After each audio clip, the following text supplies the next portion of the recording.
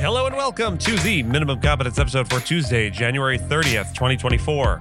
I'm your host for today, Andrew Leahy, a tax and technology attorney from New Jersey.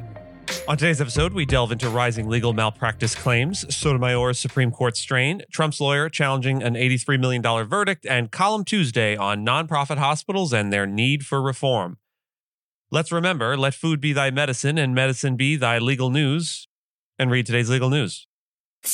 On this day in legal history, January 30th in the year 2003, a significant event in the annals of legal and aviation history unfolded when Richard Reid, a British nationalist, received a life sentence in the United States for an act of terrorism that gripped the world.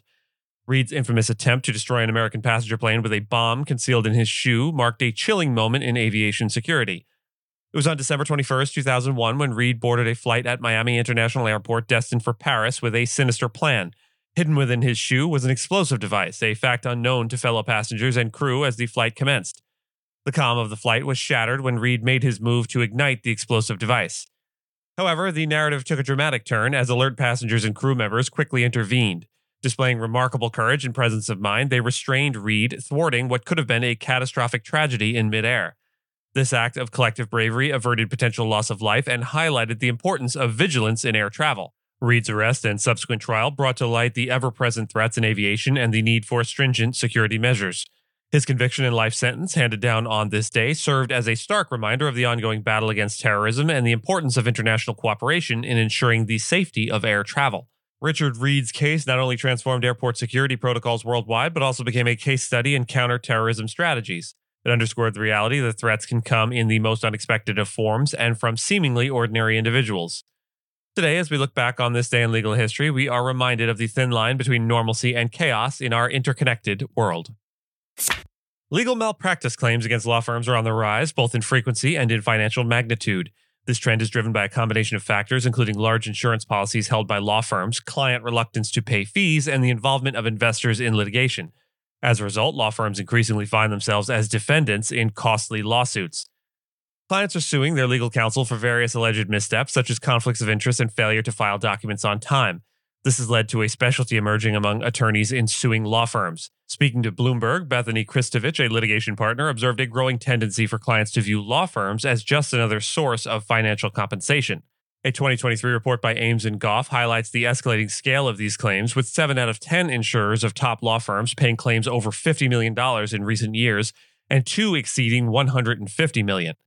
The most common areas for malpractice claims are trusts and estates and business and commercial transactions.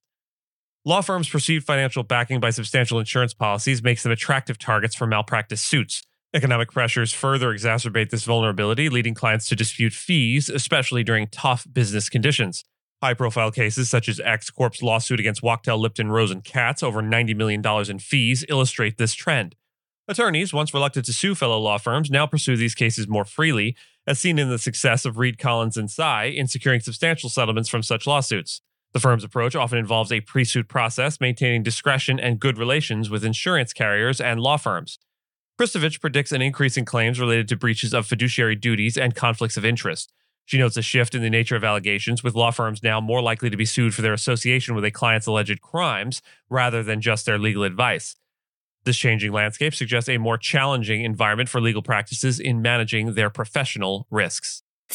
Justice Sonia Sotomayor, during an appearance at the University of California, Berkeley's law school, expressed that she is feeling the strain of an increasingly demanding workload at the Supreme Court.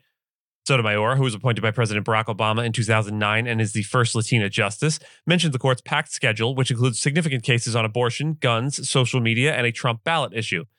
She noted the growing number of emergency cases and briefs from outside groups as factors contributing to her exhaustion.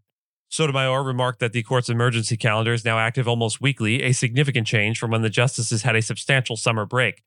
In response to UC Berkeley Law Dean Erwin Chemerinsky's query about how to address student disillusionment with the Supreme Court and the Constitution, Sotomayor emphasized the importance of continuing to fight for justice.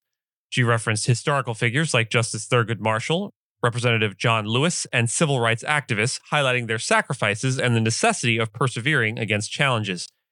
Sotomayor conveyed her own sense of obligation and commitment despite the frustrations and emotional toll of her work. She stressed that change requires persistent effort and dedication, underscoring the importance of not yielding to despair in the pursuit of justice. Donald Trump's lawyer, Alina Habba, has raised questions about a potential conflict of interest involving U.S. District Judge Lewis Kaplan, who presided over E. Jean Carroll's recent defamation trial. Habba's skepticism stems from a New York Post article that highlighted an alleged prior working relationship between Judge Kaplan and Carroll's lawyer, Roberta Kaplan, at the law firm Paul, Weiss, Rifkin, Wharton, and Garrison in the early 1990s. This claim, based on an unnamed source, suggests that Roberta Kaplan sought to stand out as an associate and Judge Kaplan was like her mentor. Habba finds this relationship particularly concerning and suggests it could be grounds for a new trial. She also accuses Judge Kaplan of being overtly hostile towards Trump's side and showing preferential treatment to Carroll's, which she believes might support her call for a retrial. Trump's team is planning to appeal the recent $83.3 million verdict against him, which was a result of his 2019 denial of raping Carroll in the 1990s. However, skepticism about these claims might be warranted given the lack of immediate response from Judge Kaplan's chambers, spokespeople for Carroll and Roberta Kaplan, and Paul Weiss. Furthermore, Habba's argument primarily relies on a single media report and an unnamed source, which might not provide the most reliable foundation for such serious allegations. The situation is complicated by the large amount of money involved in the verdict and the ongoing appeal of a previous $5 million award against Trump in a similar case, making the context of these allegations particularly charged. And look, off in the distance, it's my column on nonprofit hospitals and tax reform. In it, I discuss the significant tax benefits these institutions receive while contributing less than 1% of their revenue to charity care. This disparity between tax advantages and charitable contributions raises concerns about the societal benefits these hospitals are actually providing. Given that nonprofit hospitals make up a considerable portion of the healthcare system and are known for high executive compensation, it's clear that policy reforms are needed to ensure these institutions fulfill their societal obligations. To address these issues, I propose enhanced financial transparency and real-time reporting. Nonprofit hospitals should be mandated to provide detailed financial data, including compensation for top executives and a breakdown of expenditures on administrative costs, marketing, and consulting fees.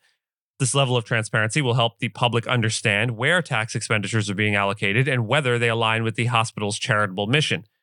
I argue that financial transparency should extend to capital projects, property investments, and outsourced service costs.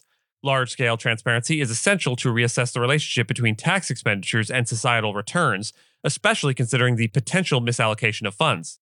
To aid in this endeavor, I suggest utilizing AI and other high-tech solutions. These technologies can manage large datasets and help in developing equitable benchmarks for charitable care. They can also assist in continuous financial monitoring, flagging anomalies in spending patterns.